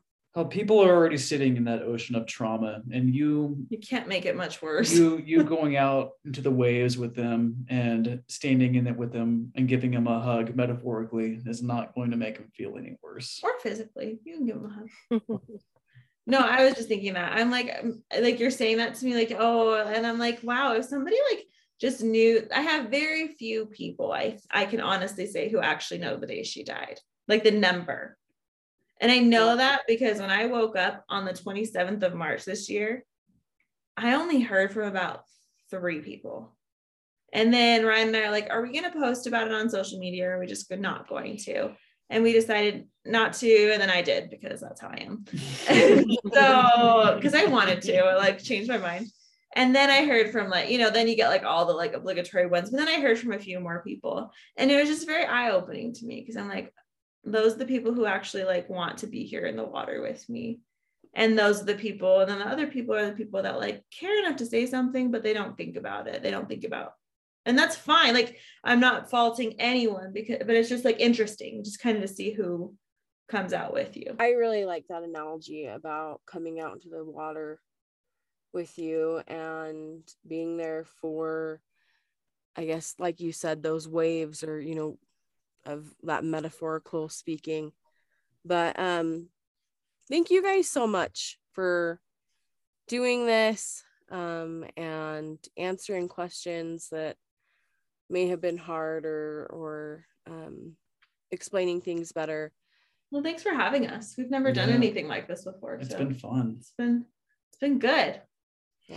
Good. Like I got through therapy again. A therapy session, right? No. But yeah, thank you so much. It's been a pleasure to have you guys and hear thought and your advice to those that are going through this or know somebody that's going through this. I honestly, I am a firm believer of people's stories or things that they have been through are going to help somebody out. Like, and so, and it may not be that they're going through the exact same experience, but maybe want to know how to help somebody that has been through that. And so I really appreciate it. Of course. Well, thank you. We appreciate you guys. Thank you.